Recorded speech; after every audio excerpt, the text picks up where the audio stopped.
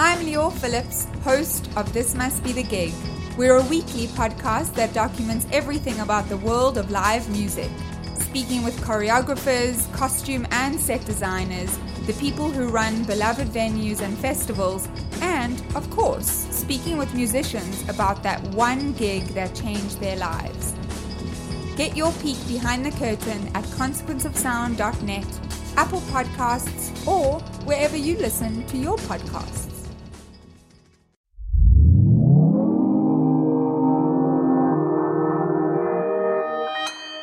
Consequence Podcast Network. My friendship to all of you precludes my involvement with any one of you. But if you want to make love, then I do too, and I'll be right there behind you. All in the name of oh, all in the name of oh, all in the name of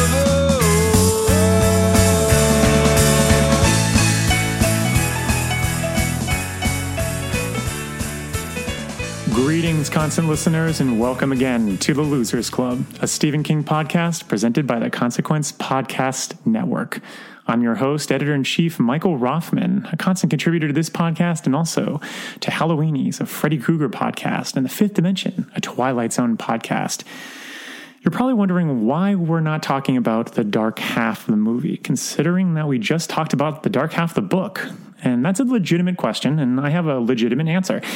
Well, we just need a little bit more time, but we do have some connective tissue. Today, we're going to be speaking to composer Christopher Young, who has multiple ties to King's Dominion. For one, he composed the themes and scores for George A. Romero's The Dark Half adaptation from 1993, in addition to this year's Pet Sematary remake. Remember that one? So we thought that this was a pretty topical and relevant conversation for you to hear. And it's quite a conversation. Christopher and I, or shall I say Mr. Young? I'll call him Christopher. We had a lot of discussions about horror movies and Yorgi Ligeti. We talked about his past works with Nightmare on Elm Street 2, Freddy's Revenge. That's a topical issue for the Halloweenies podcast that I just mentioned before. In addition to his work on Hellraiser and countless other movies that he's worked on, he is what we like to call a legend. And I also found out that him and I have a kinship with regards to holiday decorations. So please enjoy this very, very fun and lively conversation between Christopher and I. And stick around afterwards because I have a few news bulletins to share with you. So see you on the other side.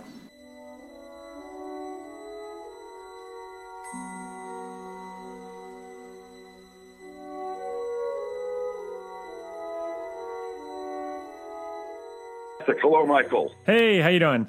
Very good. Thank you very much for taking the time to do this. No, thanks so much for, definitely taking the time to do it with us. I mean, it's actually serendipitous. I'm just happen to be talking about 3 of your movies within the past 2 to 3 weeks. At Consequence of Sound, we have a bunch of podcasts. One of them is The Losers Club, which is the Stephen King podcast. And we just talked about Pet Sematary. And then this week, we're going to be talking about The Dark Half. But then we also run a horror podcast. And we just also talked about Nightmare on Elm Street 2. Wow, that's it's pretty wild. Thank you very much.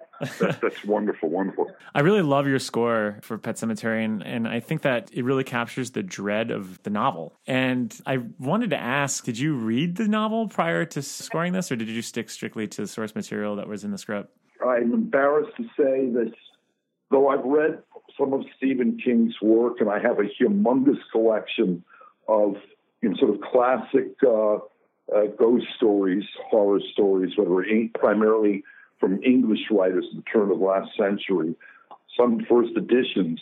I had not read Pet Sematary when I got the call on it, and nor had I seen the original movie. Rather, I got the screenplay, and I read that before the interview I had with Dennis and Kevin. Mm-hmm. They were in Canada shooting, and we did a Skype thing. So I read the script, and then I said, well, I should really watch the movie, at least for starters, before I have this interview. And I started watching the film, and I said, you know what? This is not what I was expecting Pet Sematary to look like or be like based on the screenplay I've just read. And so I did not watch the movie. And in addition, ultimately, though I wanted to read the book, I never did. I got a copy of it, and it just turned out that the clock was ticking, and it was like, I think I know what I want to do for this based on what I was reading and seeing in the new movie and what the directors were saying. So I feel somewhat guilty, and I'd have to bow my head in forgiveness if Stephen King was to have walked into the room, say, sorry, man, I just didn't read the book, It's so macabre, and I think you absolutely capture that. And one of the things I noticed is that it sounds as if they're almost digging sounds, and I wondered if you had recorded anything like outside that you had been able to patch through into the score. Well, definitely there are some non-acoustic or instrumental elements that are included in it. A lot of the score, the majority of the score is the recording of acoustic instruments and then manipulating them and twisting them in ways that they're kind of become almost unrecognizable. But yes, there are a handful of sounds that are come from, sound effects. Right in the main title, the opening piece on the CD, there's a sound of walking on gravel, which got manipulated, crunching gravel like sound. And that's precisely what it is. It is gravel. That's awesome. You hear it in the opening cue, and then again, it reappears a handful of times throughout the score. That's probably the most blatant non-instrumental sound that was used, that really sticks out. It takes you there. I found myself in a daze because of those sounds. Oh, that's wonderful. Yeah. A buddy of mine, Daniel Schwager, did a review of it. He's a great music editor, but he also writes reviews on film. He said, "Oh, Chris, how did you get that underwater sound that was like permeating the whole score? Seems like it's an underground or underwater kind of thing." And I went, that's new. What does he mean by that exactly? And then I started thinking, I said, well, I guess I can see how the whole package sort of has this beneath the ground attitude about it, which is what the film is about. This diseased area, this horror, this underground horror that exists. And so I suppose that's kind of there, not consciously, but maybe subconsciously. It invaded some of the sound choices. Not consciously on my part, that's for sure.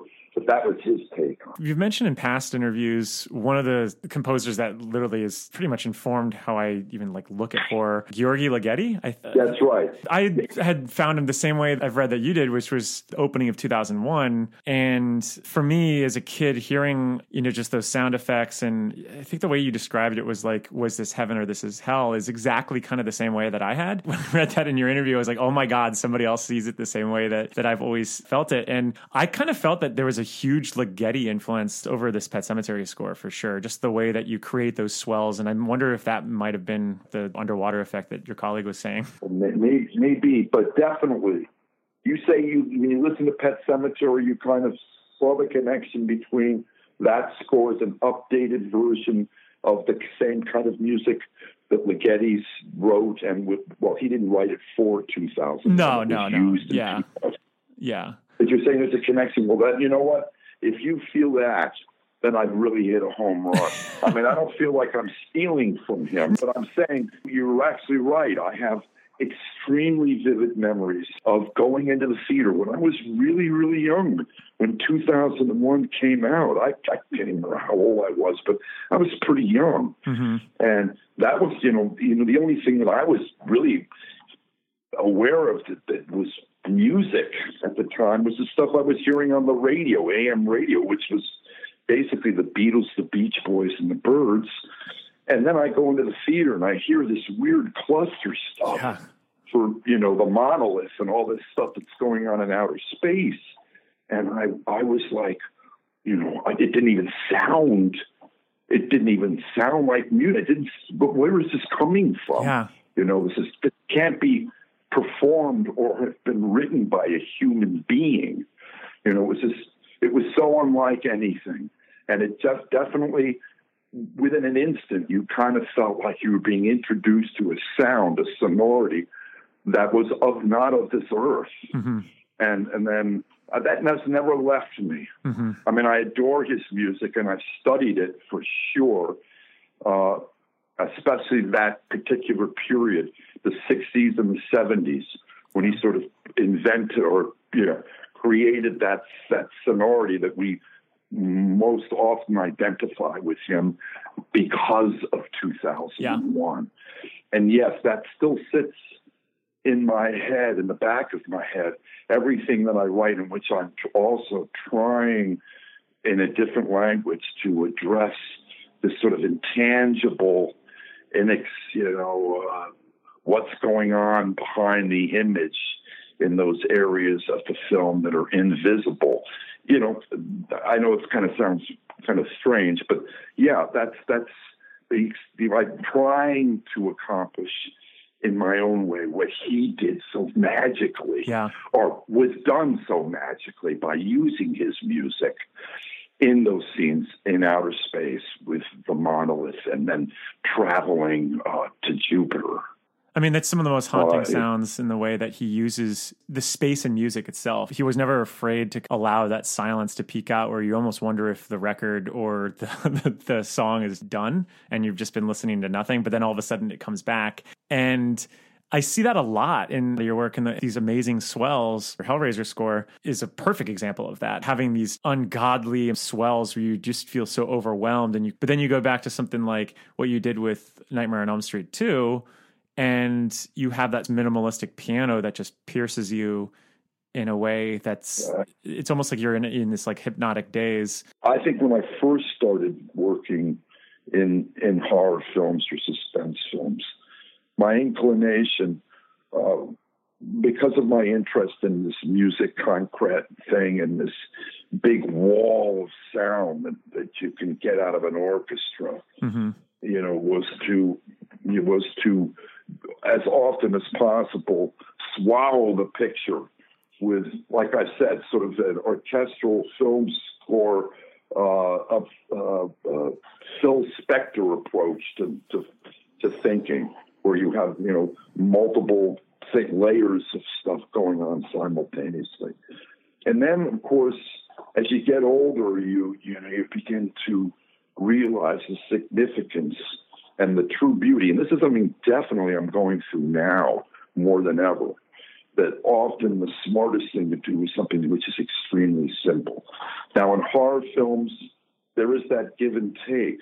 There are those moments, of course, like you said, where there has to be this and like this massive wave mm-hmm. of titanic power in the score in order to create,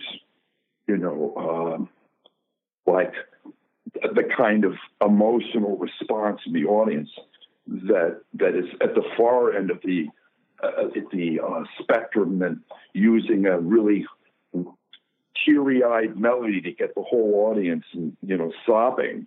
Here I'm supposed to get them screaming, and so yes, often the way to do that is by taking over the theater with this wall of sound. Mm-hmm.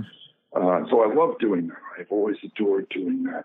But at the same time, and I think I discovered this really with Hellraiser, and this is through the direction or the reminding, Clive reminded me that sometimes the smartest thing to do in terms of creating a believable universe for these kind of stories to exist is by seducing the audience with something extremely simple. Mm-hmm.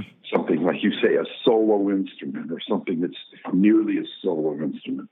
And I've kind of said, it's weird. I mean, talking devil terminology, and I'm not a Satanist. I don't believe any of that. But I'm guessing that, sometimes the way the devil will work his way inside of you is by whispering. Yeah. By saying sweet things to you that make you want to align yourself with him, if he knows just the right words to say to work his way into your heart, you know, but not screaming at you, not vomiting on you, but seducing you with pretty words like a lover would. So yeah, that kind of concept is definitely something that works in movies. Sometimes you can seduce the audience into finding on the dotted line in terms of the storyline by using something extremely simple, you know, and that's the kind of language they understand, you know. We start with lullabies as children, right? Yeah. It's not like our moms. Now, my mom did sing me Schoenberg 12-tone music when I was a kid. Or Ligeti, you know, they were singing. She was singing little lullabies, you know, and so there's something just intrinsically seductive about lullabies and simple solutions, musical solutions to sometimes complicated storylines. Does that make sense? Oh, totally. Would you say that those spare parts are much more difficult to construct than, say, once you finally get to the swells? So the simple stuff is the simple stuff, of course, is always much more hard to write. Writing a great tune is always an extremely complicated thing to do. You know, melodies are not so important anymore, as you know, in film music, but at the, you know, and I believe that in a short history of film music, essentially what the composers, the makers of the music for movies are best remembered for is that one or two tunes, or in the case of John Williams, many tunes that they've written for successful movies.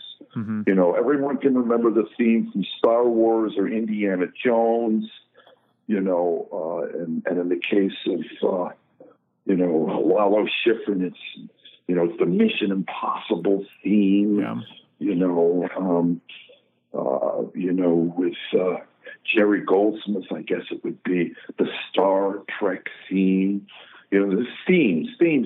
Yeah. Writing a great theme is not an easy thing to do, you know, and it's the hardest thing to do. You know, to write a tune that's not memorable, well, that's a lot easier. But to write a tune that like immediately burns its way into your brain, that's not an easy thing to do. And let's face it, horror films have never been known for their wonderfully sweet melodies, you know, or wonderful, you know, we very rarely talk about the great melodies written for movies to have come from horror films. And yet there are some really catchy tunes that have come from horror films. Well, that's what I wanted to ask about, because nowadays you don't really see the melodies you mentioned before. Like, they've kind of moved away from that, and I wonder why. I wonder why, too, because you would think that a director, just on the basis of the history of films and how often a great tune becomes as integrated with the success of the film as the film itself. You know, when we talk about Star Wars, we immediately talk about the tune, you know, the main theme, the various themes, you know, Darth Vader's theme. And this is all a part of the legend that is created around the movie. So you'd think directors would want to have that theme that will forever be associated with a movie, but that's gone. For the most part, that is very gone. Why, you ask? Yeah. Well, it's, you know, I'm kind of baffled, but I would have to say that we are of a period now a time where I think directors and studios and everybody are concerned that writing a melody is saying too much. It's making too strong of a statement. And it's hipper to have the music just sort of be there and generally, you know, lightly complementing the needs of the movie and being somewhat appropriate at any given moment, but not so appropriate that it's contributing as much as a melodic score would. Mm-hmm. Melodic scores say so much more. Non-melodic scores, don't. They don't say as much. And, I wrote some melodies for Pet Sematary on the CD that you heard. There's a couple melodies on that never made it into the movie, mm-hmm. but I included them anyway. And I'm not disagreeing with them. I'm not going to find fault in their choices here. Mm-hmm. Please don't misunderstand. Oh yeah, no, not at all. There's a melody that I wrote was at the last minute taken out. At the very last minute, the melody line itself was removed, and what's left is just chords. Mm-hmm. It's just the chords that support the melody. Mm-hmm. And that's precisely, I think an example of where they felt that the tune was saying too much. Yeah. I don't know what it was, but I don't know how it ends up happening, but this concept of just pads and tuneless chord progressions or, sound designy like textures and ambiances, that's kind of where we're at now. Would you say, despite that, the horror genre still offers the most opportunity to add some personality with the score? You mean even if you're not using melody? Yeah. And score. Yeah. Does it have you know what? I got to tell you something. I think there's an incredible array of talented young composers who are working in the horror genre for mm-hmm. sure. But they're kind of, now that 90% of the scores are done synth, again, when you're talking about The Dark Half and Nightmare on Elm Street 2, those were done in a day when the idea of doing a synth score was like, what? No. You just don't do that. It was just starting to happen, but it wasn't the norm. It was I remember when I did Nightmare 2, Nightmare 1 was done by Charles Bernstein, mm-hmm. and it was a similar, a home studio synth score. Yeah. I think it's great. It's a great score. It's the best of the group, better than mine. But I remember when I was hired on that, I was told, whatever you do, don't do what he did. And I went, what do you mean by that? We don't want that synth sound. That's cheap. That's no good. We feel like they kind of felt like they've been ripped off or something. And they wanted to give me very little money and make me and have me turn over big orchestra score, or as big as I could with the money. So that was sort of the scene back then. Now that it's synth, and then 90% of all horror films are being scored with synths, and everyone seems sort of using the same libraries, mm-hmm. And it starts to sound the same. I mean, there's a similarity, I think, from score to score, sometimes, in which it is kind of hard to distinguish one from the other. But that may be just me. I'm not totally on top of the horror music scene. You know better than I would. But my concern is that since everyone seems to be grabbing from the same factory libraries, it's going to have to end up sounding the same. I would like to think, yeah. So I'm trying in my own stuff. That's the rule. The rule is stay away from that factory stuff. I like that. Try to create my own sounds for that movie. And so hopefully by doing that, the score will sound just a little bit less familiar. Mm-hmm. I've read in interviews how you have a strong direct line with a lot of filmmakers. You like to speak with the filmmakers when you're working on these scores, and you've worked with the most essential masters of horror out there. I mean, you worked with Tobe Hooper. I mean, you mentioned already Clive Barker, George Romero, Sam Raimi. And I wondered, were there lessons that you learned on these projects that you still carry with you in your back pocket 20, 30 years later? I mentioned Clive Barker a lot, mm-hmm. only because, when I came on Hellraiser, I just finished Nightmare 2. And he was very specific about the score not being like Nightmare 2. He says, I don't want a Nightmare 2 score. I said, what do you mean by that exactly? He said, well, that's just a bunch of scary, impersonal music. And he said, what I need here in this movie, this is a tragedy. As all great horror movies and stories are, there's a certain amount of tragedy connected with them. So what did Clive do?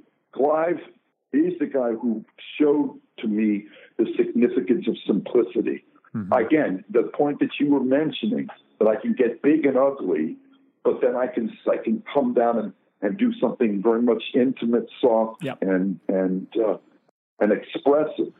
And when I walked into that movie, Hellraiser, I thought I was just going to paste all this heavy-handed stuff all over it.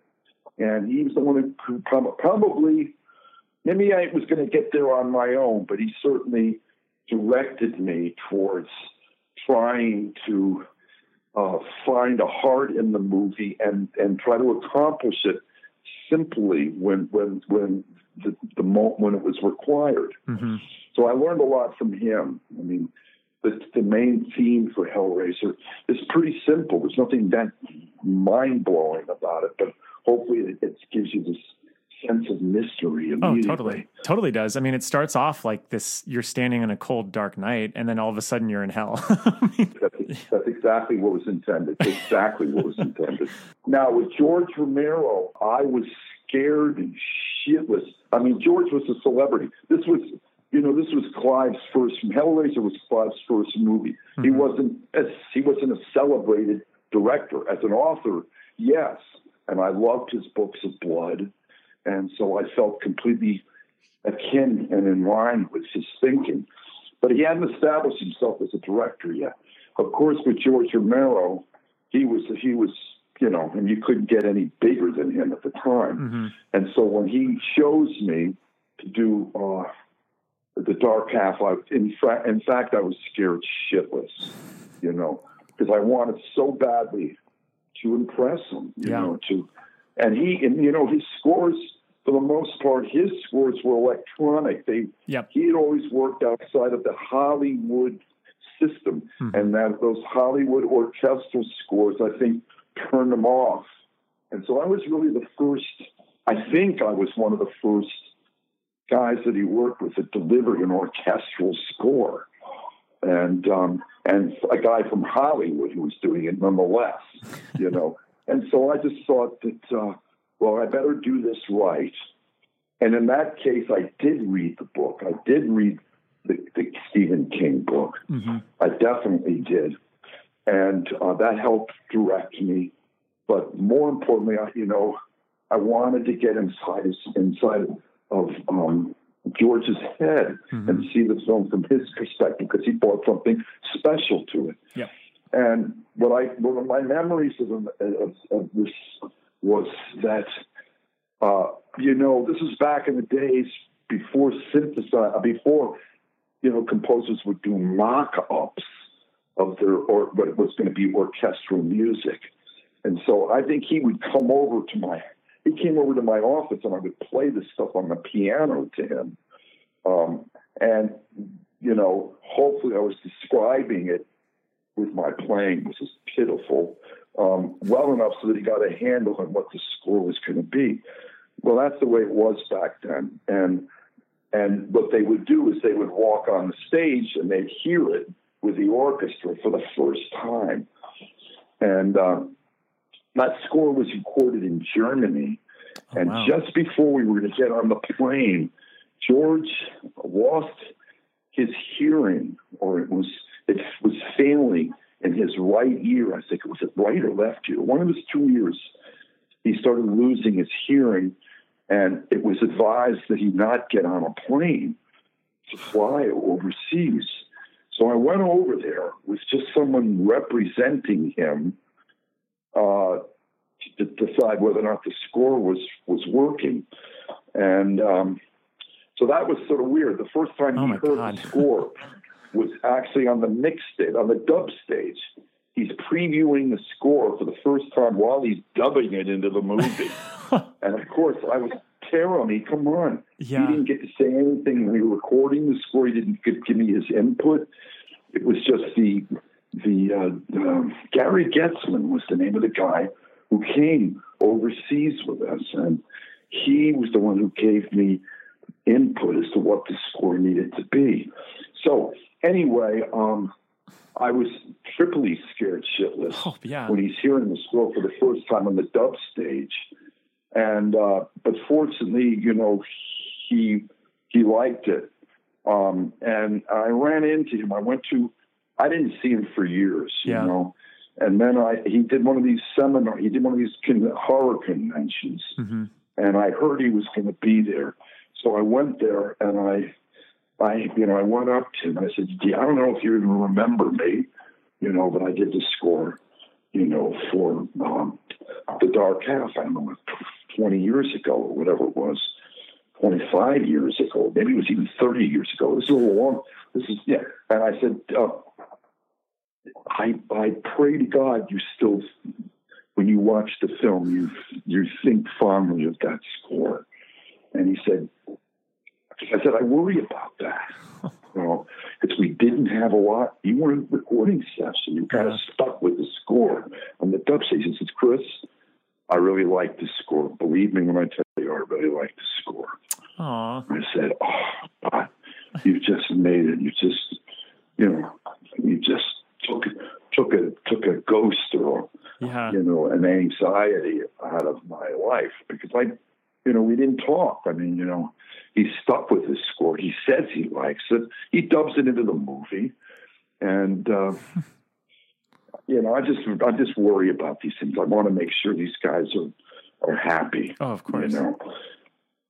Hello, this is Jason, co-host of the All 80s Movies Podcast, with a message from Factor Meals. Warmer, sunnier days are calling. Fuel up for them with Factor's no prep, no mess meals. Meet your wellness goals in time for summer, thanks to the menu of chef-crafted meals with options like Calorie Smart, Protein Plus, and Keto. Factor's fresh, never frozen meals are dietitian approved and ready to eat in just 2 minutes. So no matter how busy you are, you will always have time to enjoy nutritious, great tasting meals. With 35 different meals and more than 60 add-ons to choose from every week, you will always have new flavors to explore. Treat yourself to restaurant quality meals that feature premium ingredients like filet mignon, shrimp, and blackened salmon. Head to factormeals.com/80smovies50 and use code 80smovies50 to get 50% off your first box plus 20% off your next month. That's code 80smovies50 at factormeals.com/80smovies50 to get 50% off your first box plus 20% off your next month while your subscription is active. Of course.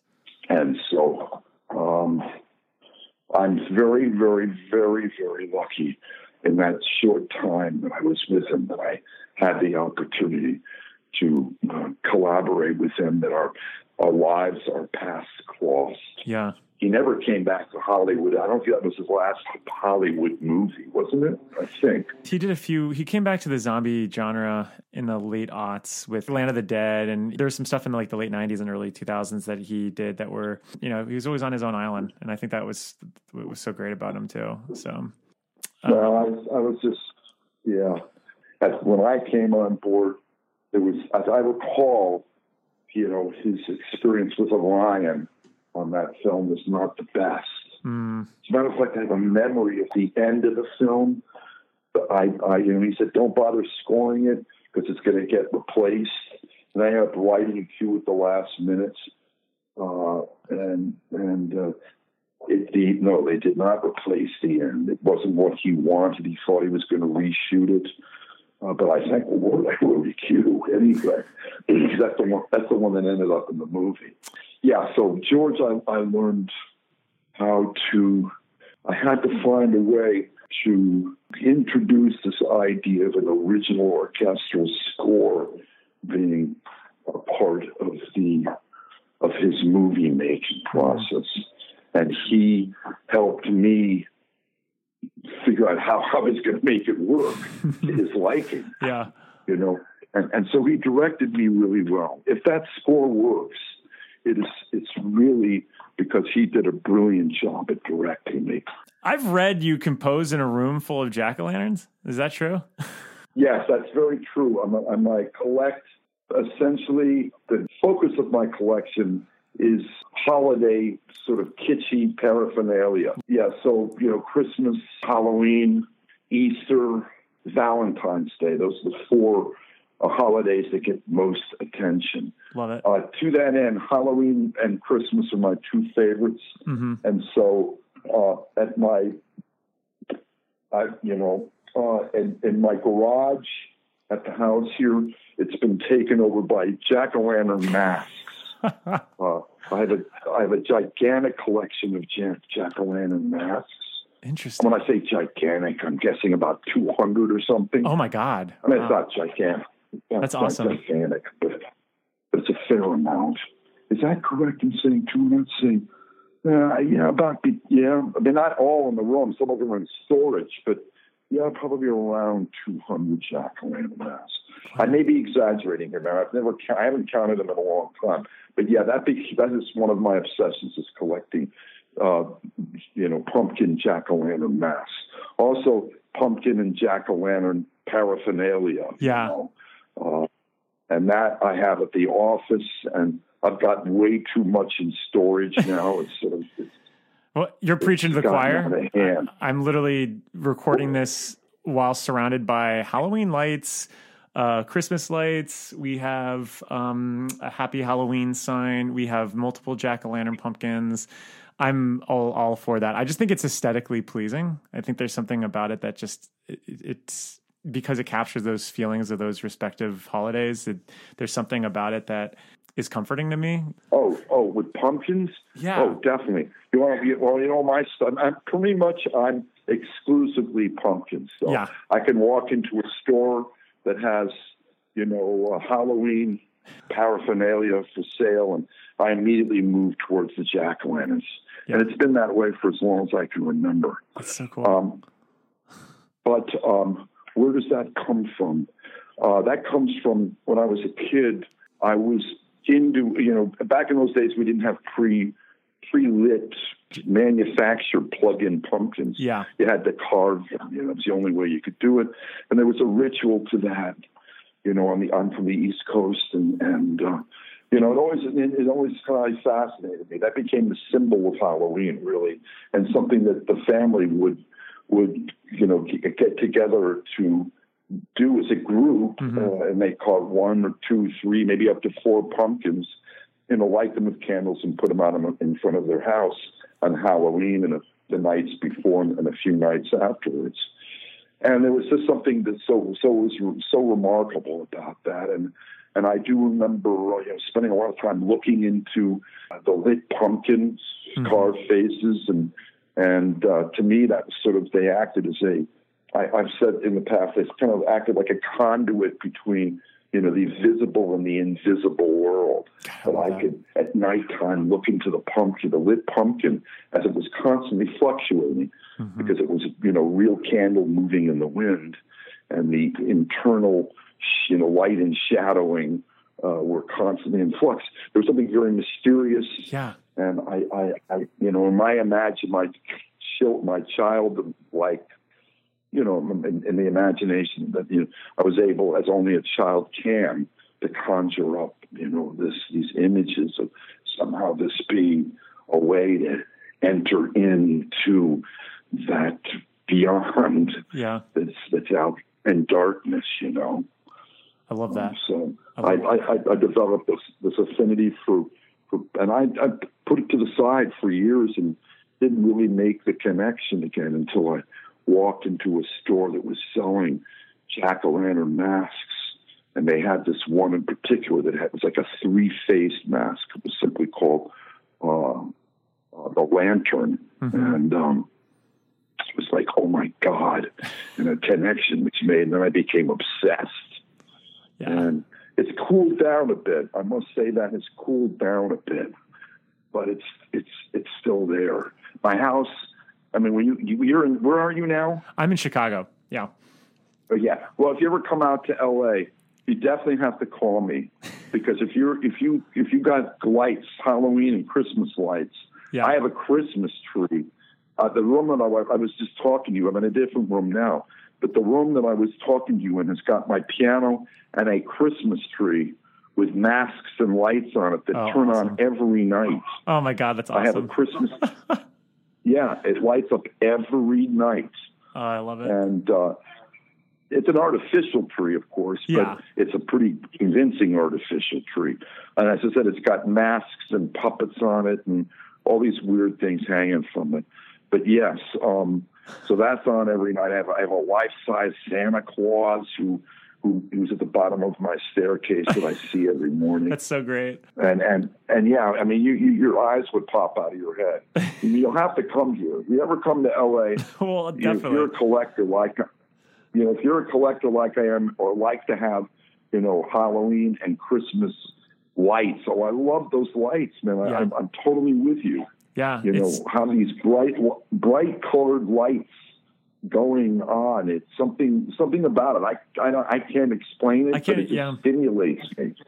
I used to just blame it on Ray Bradbury because I would read Ray Bradbury novels growing up, and I just loved the idea of, the branches hitting the window, and I could see the moon from my bed, and having those memories, I guess, tied to the fact that he was talking about those very same things in the books that I was reading, and then also just having that magic of these holidays that allow you to blur the lines of reality a little bit. It's like I used to find myself getting so depressed when they were over.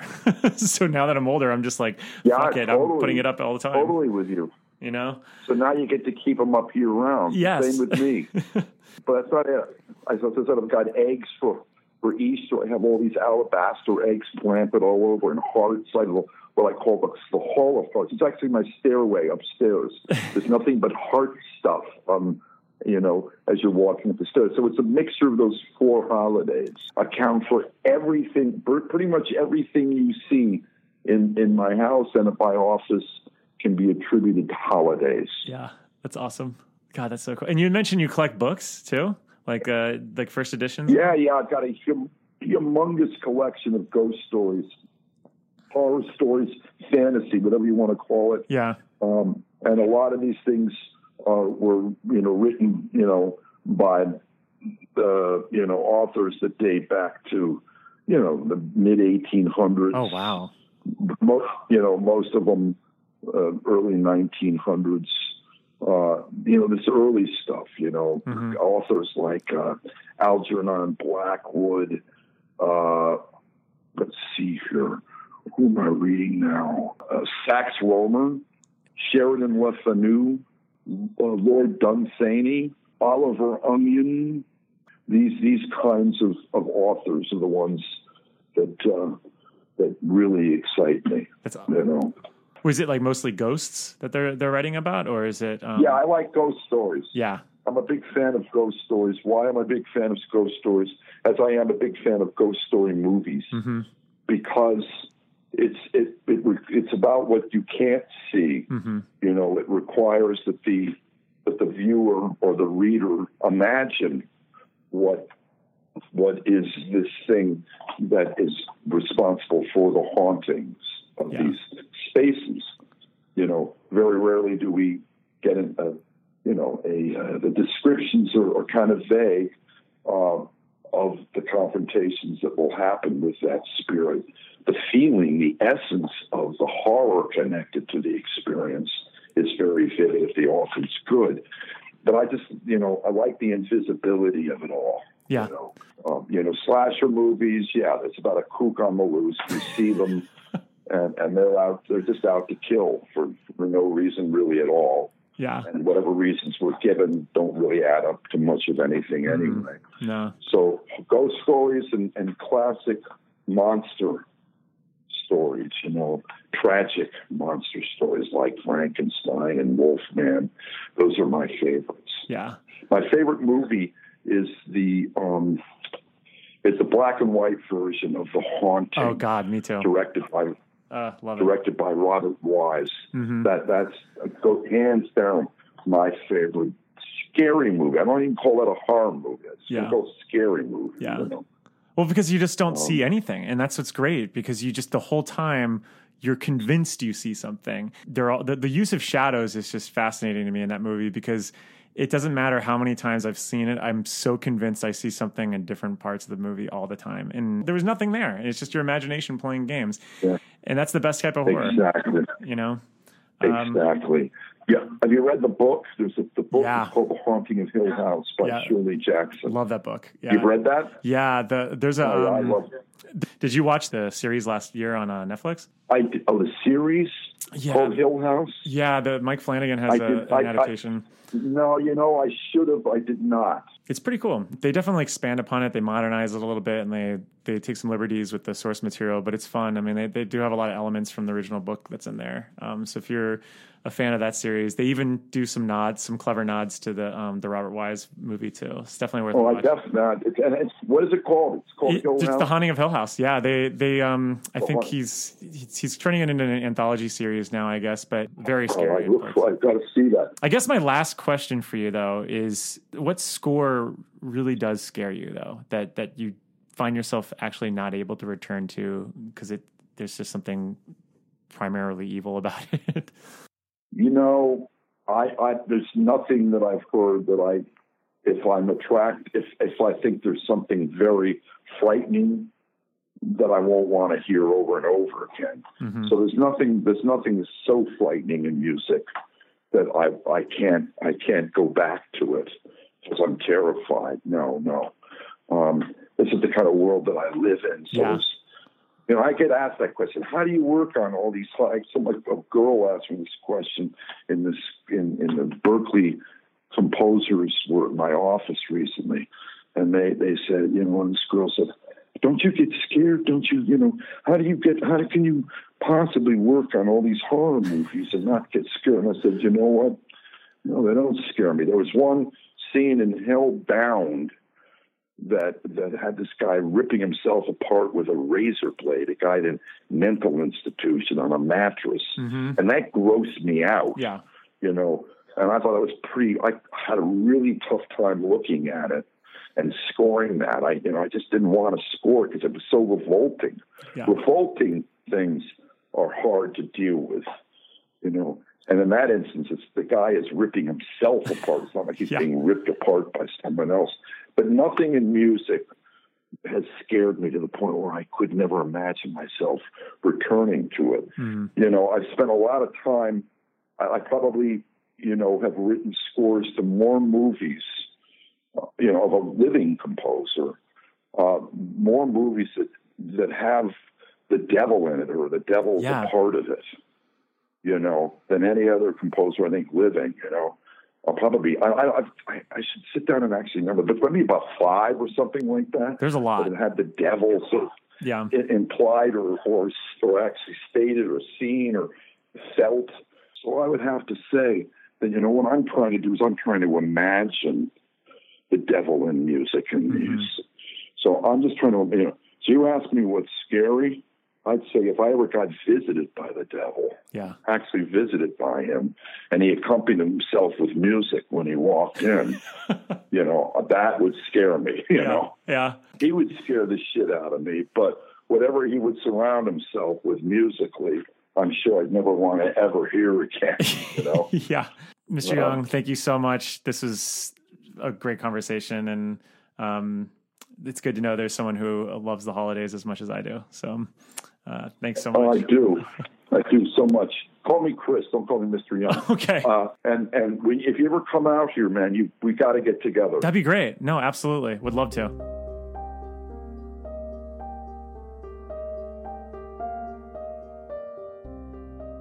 Wasn't that something? Great guy. And I love anyone that respects a good holiday, whether it's Halloween or Christmas or Valentine's Day. And let's just say I'm very excited to see all his decorations. So looking forward to that one. And I hope that you're looking forward to staying here in Castle Rock, because this whole conversation was held at the Mellow Tiger, or let's just try to imagine that, because we're still here. We still have lots to discuss in Castle Rock. And we're going to be talking next week about The Dark Half. We're going to finally get into that movie and discuss Timothy Hutton from Ordinary People. You ever see that movie? That's a fun movie. And we'll also be talking about Michael Rooker from Guardians of the Galaxy, and my personal favorite, Days of Thunder. So we've got a lot of discussions there, and we also have a multitude of great episodes and fresh content, as Rock and Randall likes to call it, coming up in the weeks ahead. So please stay tuned. There are so many headlines that just keep coming into King's Dominion between the New Salem slot. We just talked about Lisi's story, and now, Alex Ross Perry is getting into the mix of things. So it just never ends. That's why you need to stick around, and you also need to leave us a message. You can leave us a message. You can leave us a message on Facebook, Instagram, Twitter, Goodreads. We're all there. But also leave us a review. We love reviews, especially ones that are 5 stars and really high ratings. So just go on to wherever you get your podcast, whether it's Apple Podcast, Podchaser, and if you use a radio. I don't know how you listen to us on a radio, but if you manage to do that, write a review on that. Write a review using your radio. Yeah, exactly. But bottom line, leave us some reviews. We might actually even share them. We haven't really done that down here, but sometimes we usually just talk about the negative ones and the ones that hate us when we talk about Trump. But maybe we'll change things. There's plenty of time in the year to turn things around. But until then, get some good sleep, eat some good food, and listen to some great podcasts over long days and pleasant nights. I got some hot friends. God, I got some hot friends. I got some hot friends. God, I got some hot friends. But you want somebody to treat you good.